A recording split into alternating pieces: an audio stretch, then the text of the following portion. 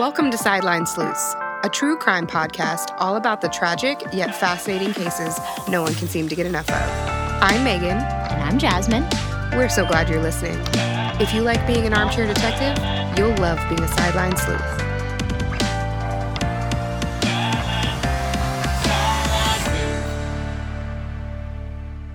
Welcome back, everyone. I'm so glad you're joining us again after our much longer than expected pause in releasing episodes.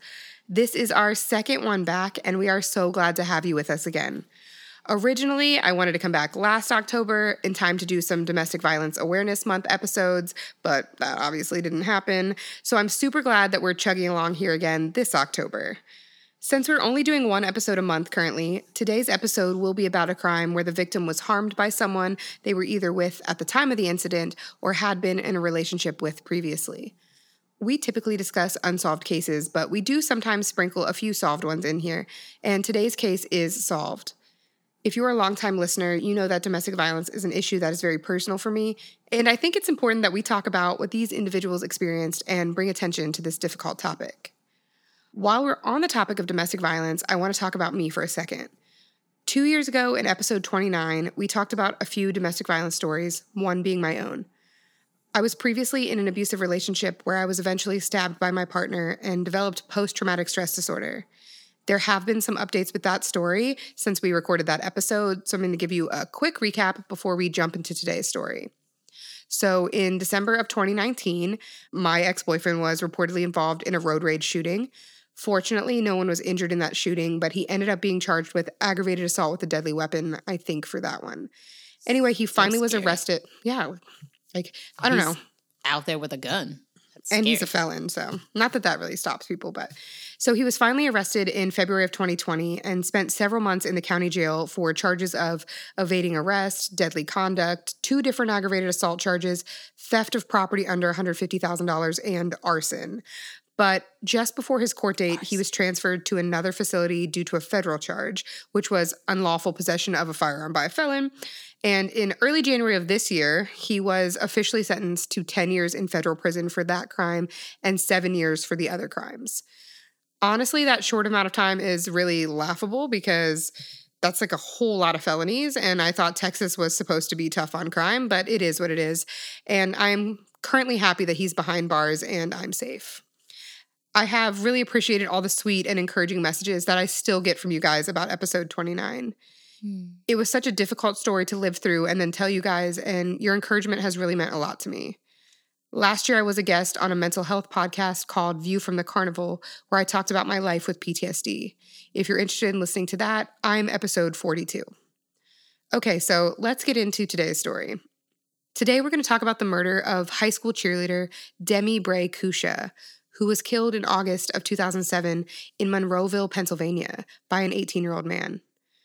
I first heard about this case in 2007 because I was volunteering as a public speaker for dating violence and sexual assault awareness through RAIN, the Rape, Abuse, and Incest National Network. That partnership took me to cities and states all over the country to give speeches, and I learned about Demi's story when I was being interviewed for a radio show back then. So here's what we know. Demi was murdered the day after her 16th birthday by her ex-boyfriend, John Malarkey Jr. Friends referred to their relationship as delicate or off and on. John had just graduated. Yeah, that's a weird adjective. I feel like volatile. Yeah. Stormy. Criminal. Scary. I don't know. Okay. John had just graduated from high school and Demi was still attending. A neighbor of Demi's, whose daughters were friends with her, described John as possessive and jealous. At least one source reported that John was Demi's first, real boyfriend, and that he had also been friends with Demi's older brother, meaning that he had spent a significant amount of time around the family and in their home. On August 15th, 2007, Demi was stabbed 16 times in her upper body. An autopsy would later determine that a stab wound to her left shoulder was the fatal one. Reports say that neighbors came outside after hearing screaming coming from the Cuccia home. They said that Demi walked outside screaming and covered in blood as she yelled, quote, "He stabbed me." Shortly after, John Malarkey also exited the home bleeding. Demi shouted at him, "Get away from me, I hate you, I hate you," before she lost consciousness. Poor thing. John walked a short distance away before he collapsed as well. When police arrived on the scene, John reportedly said, quote, "I did this." investigators found a 3.5-inch pocket knife on the floor inside the Cuccia home. It was a murder and an attempted suicide. After assaulting Demi, John slit his own throat, almost ear to ear, with that pocket knife. Oh my. The cut was so deep that his esophagus was exposed. Before he collapsed, he texted his mom and said, "I stabbed myself at Demi's. I love you." That's not a stab. That's a slice. Yeah. I just feel like that's just like a scary way to commit suicide. Yeah. Like I don't know. Maybe I'm just I couldn't hurt myself like that. I don't know. It would I'm need not to be trying to like give him, instant. Yeah, who wants to your esophagus? I don't know. Like my throat hurts telling you this. Okay. His blood-covered phone was later found outside of Demi's house, but John did not die from his self-inflicted injuries. In the days leading up to Demi's murder, she and John exchanged a lot of text messages that ended up being used in the murder trial. Witnesses quoted in a police statement said that Demi got a text from John where he threatened to hurt her. Another witness told police that he knew of a loud and potentially violent argument that the pair had on August 12th, so just days prior. At 1 a.m. on the morning of Demi's death, John texted her, quote, "Don't let this go. I know we had bad times and good. Everyone has that. We had a little more bad. That just means we have a lot of good to do." Just that bothers manipulative. me so much. Yeah. No, just like repainting the way she experienced the relationship. Don't let him do that. Your experience of it is right. Relatable. I guess I'm exposing that is very relatable, yes. In the 2 days leading up to the fatal stabbing, John sent Demi about 40 texts with more than a dozen sent on the day she died, including one saying, quote, "Wow, you don't love me and can't live without me," and another saying, "Everything is more important than the guy you love." Now, this is significant because this is 2007 and it's not like how texting is now. They were like, you had a certain allotment of text messages or like price per text message. Or you had to hit each key Yeah. like 13 times. Yeah, to get the not S. 13 Yeah, times, but a lot lot. of times to get to the letters. So sending 40 in a day is like a lot. Because like I remember maybe like not 2010, maybe 2005, where I got like 300 text messages a month, which is crazy because I send 300 text messages a day. Like Now, my dad used to like turn that feature off on my phone where I could receive them, but I couldn't text back because I cost him so much money when I was 18. But Demi responded to some of his texts and some she ignored. One she replied in all caps saying, quote, "Nothing is wrong. Stop worrying." But John continued to text her over and over again, every 5 to 20 minutes, until Demi finally agreed to talk to him face-to-face at her house. The text I'm referring to started at 4:07 p.m. At 4:57, John texted to make sure that Demi's older brother, Jake, wouldn't be at the house when they were talking. The text to his mom about what he had done was sent at 6:21, and police and paramedics started arriving around the same time. The texts to Demi, though, weren't the only ones shared at his trial, because earlier that day, he also texted a friend and said, quote, "I have to see her. I just hope I don't do something stupid," end quote. But he did. So let's talk about the crime scene. A woman named Gail was visiting her daughter, who was Demi's neighbor. She said that she heard, quote, blood-curdling screams coming from the townhouse next door. She went outside and saw Demi exit her home yelling, "I hate you," and "He stabbed me," as John Malarkey followed her outside. Demi grabbed onto Gail as she lost consciousness and fell. She tried to control the bleeding while other neighbors called 911. Oh, she was good to be there. Could you imagine like getting stabbed and then like you don't have a lot of energy, you don't have a lot of, Mine was totally different because I didn't know I got stabbed until the cops told me I got stabbed because adrenaline is bananas. Oh. I guess that makes sense. But just to be like focused on articulating like "I hate you." Yeah. Just gonna be just really I don't know. The cops came to my house and they were like, "What's all this blood from?" And I was like, "Oh." And they were like, "Well, he's not bleeding." And I was like, "Am I bleeding?"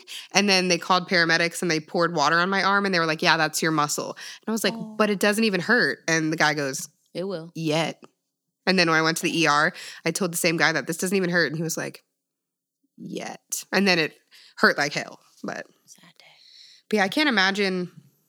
I don't know. And then he's like, seems like a really heightened, really intense situation. During the trial, Gail recalled that Demi's final moments were her becoming cold and clammy and asking for her mom before she lost consciousness. She was a kid, man. She was a 16, kid, yeah. When first responders arrived at the Cuccia house, they found a trail of blood leading away from the front door. At the end of the trail, there was John Malarkey laying face down in a pool of blood. The opposite direction was another pool of blood, and at the end of that one, they found Demi Cuccia, who was still alive. Paramedics testified at John's trial that Demi said, quote, "I hate you," about John after they arrived on the scene. John had only been at Demi's house for about half an hour when the neighbors heard the screams. It is reported that John's intent was to go over there to reconcile with Demi. But if that's the case... Yeah, not with things like, oh, I hope I don't do something stupid. And like, why do you have a knife? And why did you make sure nobody was there? Yes, That's exactly. trash. So his defense would later say that he just always had the knife on him since his younger days as being a Boy Scout. But... Don't blame the Boy Scouts. Yeah. We can blame them for some other things, but... And we do. Police said that they asked John if the knife was still inside the home, and he nodded yes. Inside, they found it on the Cuccia living room floor. John told police that Demi had been stabbed maybe 2 or 3 times. But as I told you earlier, she was actually stabbed 16 times in her upper torso area. The prosecutor on the case would later state that some of her wounds were, quote, "so vicious they were deeper than the blade's length." So that is like some serious like force and thrusting if the blade is 3.5 inches deep, but the wounds are beyond that. He really wanted to hurt her. Demi never even made it to the hospital. Her father shared that with an audience listening to a teen dating violence presentation. He said, "My daughter never made it to the hospital. She bled to death in our neighbor's arms, but that boy survived." You're never supposed to bury a kid. Like, there's words for everything else. Like, if you lose your spouse, if you lose your parent, but there's no word for if you lose your kid. Like, widow, orphan, what is, because you're not supposed to. Oh, I never thought about that. That's kind of deep. Comments from people familiar with Demi and John's relationship were really mixed. There were people who seemed totally blindsided by the stabbing, and other people who always thought John was dangerous. Another neighbor of Demi's family... Isn't that like the way that it always goes? Like, you just never... You don't know. Like, abusers aren't... Like, not everybody sees them for who they are because that's what they need. They need to, like, work the situation like that, you know? Right. They manipulate the situation so that they have a certain image. And even to the person that they're in a relationship with, I think that's why it's so fuzzy. Yeah. I think that's why we have to have, like, teen violence, messages. Because I've been rewatching Teen Mom 2 on Netflix, and I see all of the, like, toxic signs with Adam and Chelsea, like the isolation and the gaslighting and the she can't be allowed to feel her own feelings or see things her own way. And I'm just like, get out, Chelsea. But I know that now she's, like, married and happy and has all these babies, so... But it's so, like, don't ever... I feel like it's becoming more talked about, so it's a little... I don't know. It's hard to watch, though, because, like, you're watching her being, like, emotionally and verbally abused in every single episode. And she was a baby, too. She was, like, 18. Another neighbor of Demi's family, a woman named Donna, said that her daughters were friends with her, and she said, quote, "I talked to Demi plenty of times. She was sitting in my living room, and I begged her to get away from him." It was reported that John tried to forbid Demi from wearing a bikini or traveling out of town for her school's summer cheerleading camp. Other people described John as funny and well-liked and said they didn't know him to have a violent side. But like we just said, that's not necessarily abnormal for domestic abusers. People can know them as funny and charming and not see who they are behind closed doors with their partner. And this leads to people being in denial or even victim blaming because they're like, not this guy, he would never, they must be mistaken. But that's what they need it to be that way. A classmate of John's described him saying he was funny. He was fun to hang out with. I never thought he'd do that, but their relationship wasn't the greatest. I remember really vividly a girl that I used to be friends with telling me that she was jealous of the relationship I had with the guy who stabbed me. She said, "You can tell he really loves you. I want to be loved like that." And I used to hear her words play over and over in my head when we were in the middle of some scary argument because no one really knew what he was like when no one else was around. He did a great job of putting on an act for outsiders, and they often do. I'm sure many of our listeners are familiar with Chris Watts and the 2018 triple homicide of his wife and daughters in Colorado.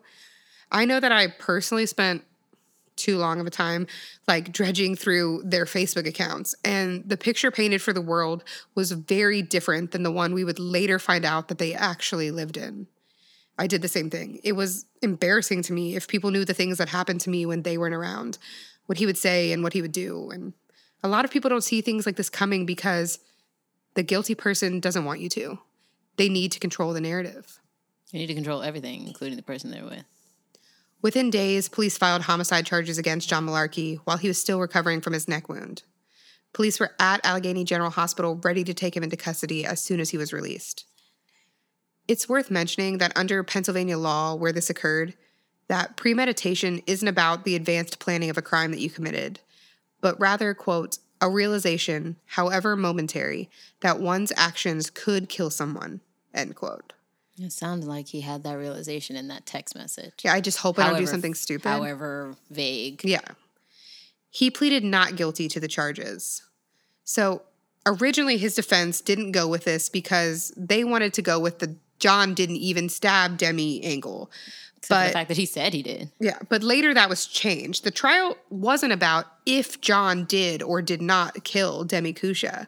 It became about what was his frame of mind at the time that he killed her.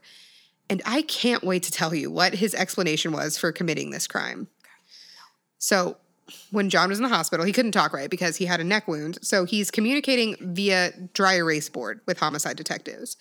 And apparently he wrote, if I did something, and then like erased it and changed it to, if somebody did something and they were taking a medication, would that be a defense?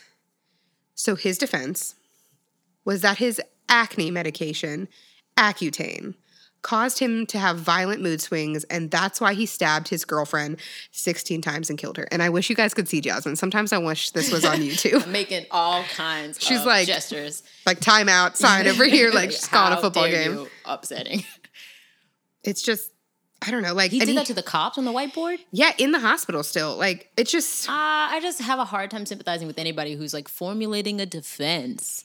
When, I mean, if you're really like, oh man, I was like swept away in the if it was like a crime of like a heat of a moment or something, yeah, and blah blah blah blah, and like I'm still. But he had the wherewithal to realize he needed to protect himself, and right. If you can think that clearly, then where was your thinking? Yeah, agreed. Hours ago, however long ago. He started taking Accutane about 4 months before the murder happened. Malarkey's defense attorney, Robert Stewart, contends that the defendant started taking Accutane before the crime, and that this is a very ghetto defense. I'm very upset. I mean, like, it just seems like they're reaching. I take birth control every month. Can I?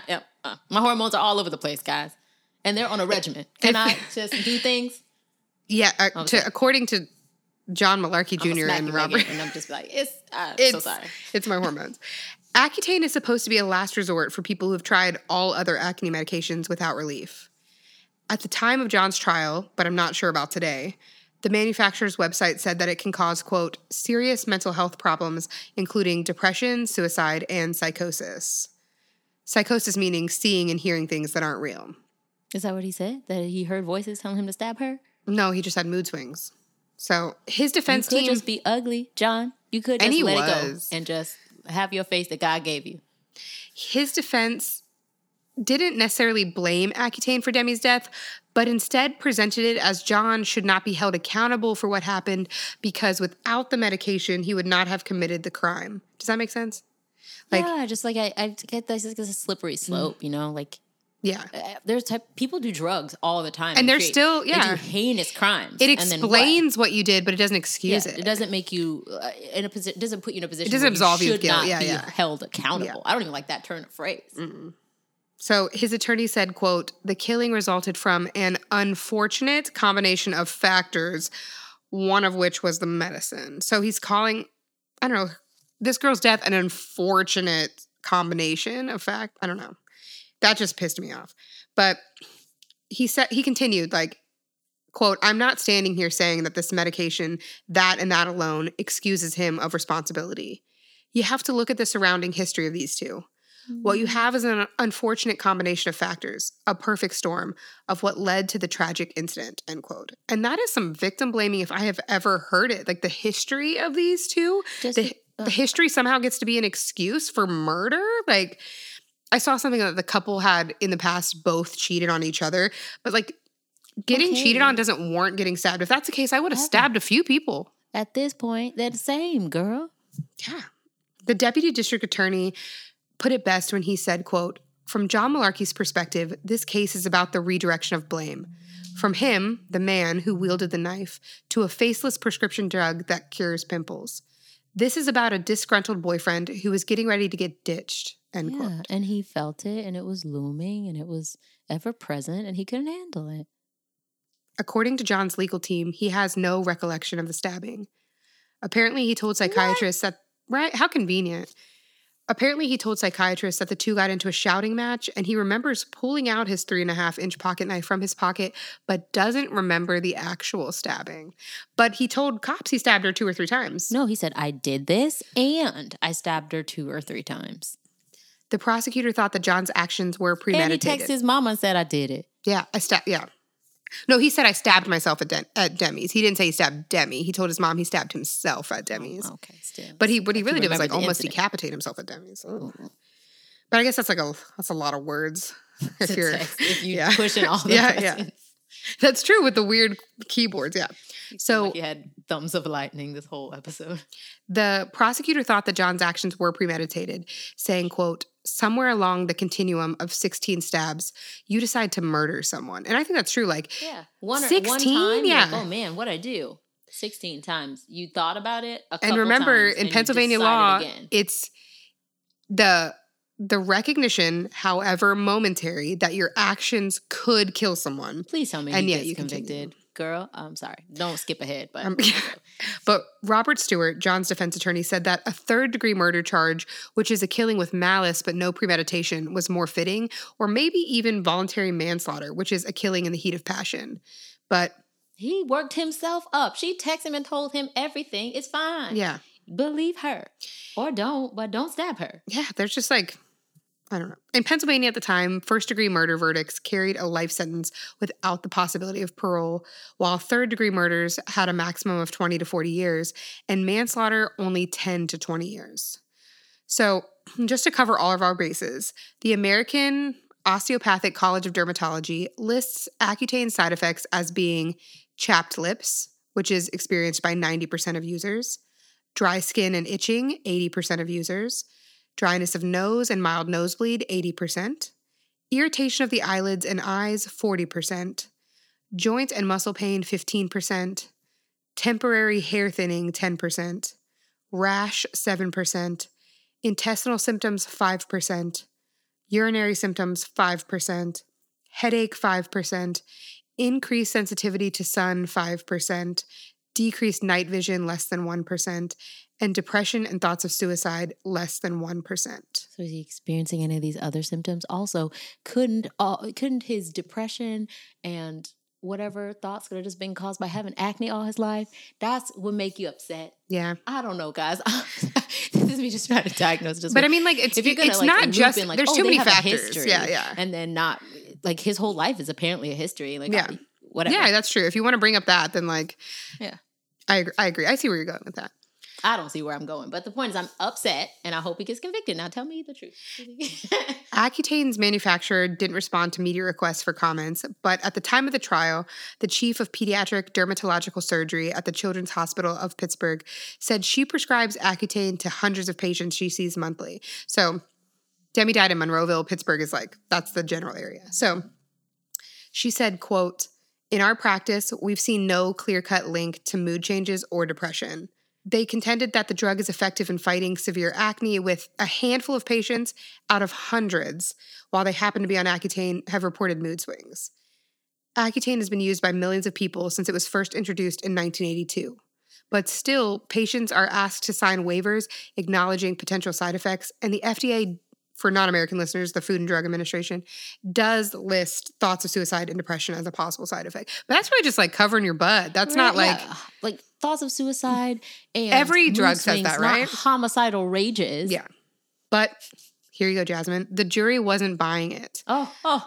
I saw conflicting reports that it took them 2 hours to reach a verdict, with others saying it took only 45 minutes of deliberation. But regardless of the time frame, in June of 2009, the jury decided to convict John Malarkey Jr. of first-degree murder, and he was sentenced immediately to life in prison without the possibility of parole. Since Demi's murder, her father, Dr. Gary Cuccia, started the Demi Cuccia Awareness Organization, whose mission is to, quote, educate our youth, parents, communities, and education system about the dangers of teen dating violence.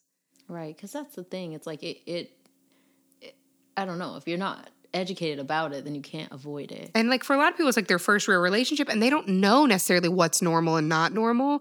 And like when somebody who's saying they love you is also doing awful things to you, you get a little confused. I'm a 34-year-old woman and you get a little confused about, is that love? Yeah. Oh, and also, like, you said, like, her family knew him. Like, he was familiar with the family. He was her brother's friend, If no one's, like, get away from him in her own family, you know? Which is not to say that that's their job, you know? Yeah. But it's just a really hard thing to detect, I think, for any person of well, any and people age. try to hide it, too. So, like, I mean, I tried to hide it because it's embarrassing. And you don't, and, like, you... Yeah, you keep it close to the chest as long as you think it's going to work out. My mom once told me that you shouldn't... Now, I'm not saying this is necessarily right advice, but you shouldn't vent to, like, your family or somebody about... because you will make up with them and they won't. So, like, while you can forgive something, like, your mom's not, like, have you seen the meme that's like, I already told my mom, I'm sorry. Like we can't be friends anymore. Sorry, it's over. So, like, it's so sometimes you don't say anything because you don't want to change that opinion, you know? Yeah. There's so many, I guess there's just so many things that play into and how you're dealing with, like, crazy hormones and, like, a underdeveloped frontal lobe. Yeah. Dr. Cuccia's organization travels around to spread awareness of how violence can escalate in controlling relationships and that you can make, like, bad, angry, impulsive decisions that will follow you for the rest of your life. Dr. Cuccia said that the most important thing he wants people to learn from his speeches and Demi's story is that at or after the point of separation is the most dangerous time for people in abusive relationships. And we've said that before. He urges listeners not to put themselves in a situation where they are at any time during or after a breakup alone with that individual. I said earlier that I worked with Rain giving speeches, but we also did stuff with an organization called Love is Respect, which when it launched in 2007 was a hotline for dating violence, but today it has evolved into so much more than that. If you have any questions about warning signs or just want some other resources, their website is loveisrespect.org. With that being said, if you're a victim of domestic violence, please know it is never your fault, and there are resources available to you, even if you are not ready or able to leave that relationship yet. If you know someone is a victim, be supportive by listening to them and asking how they're doing. Offer to help if you're willing and able, and tell them about the resources available to them, such as a 24-hour-a-day, 7-day-a-week hotline for domestic violence victims. They are there to help. The number for that hotline is 1-800-799-7233, or you can go online to thehotline.org. And in case of an emergency, always dial 911. Thank you for listening to Sideline Sleuths. If you like what you hear, please drop us a 5-star review on Apple Podcasts, or generally rave about us on your favorite streaming service. Positive reviews help us out a ton. A special thank you goes out to Chris Petro for this episode's music and editing. We love hearing from our listeners, so if you'd like to share comments, reactions, or thoughts on the show, you can find us at facebook.com/Sideline Sleuths.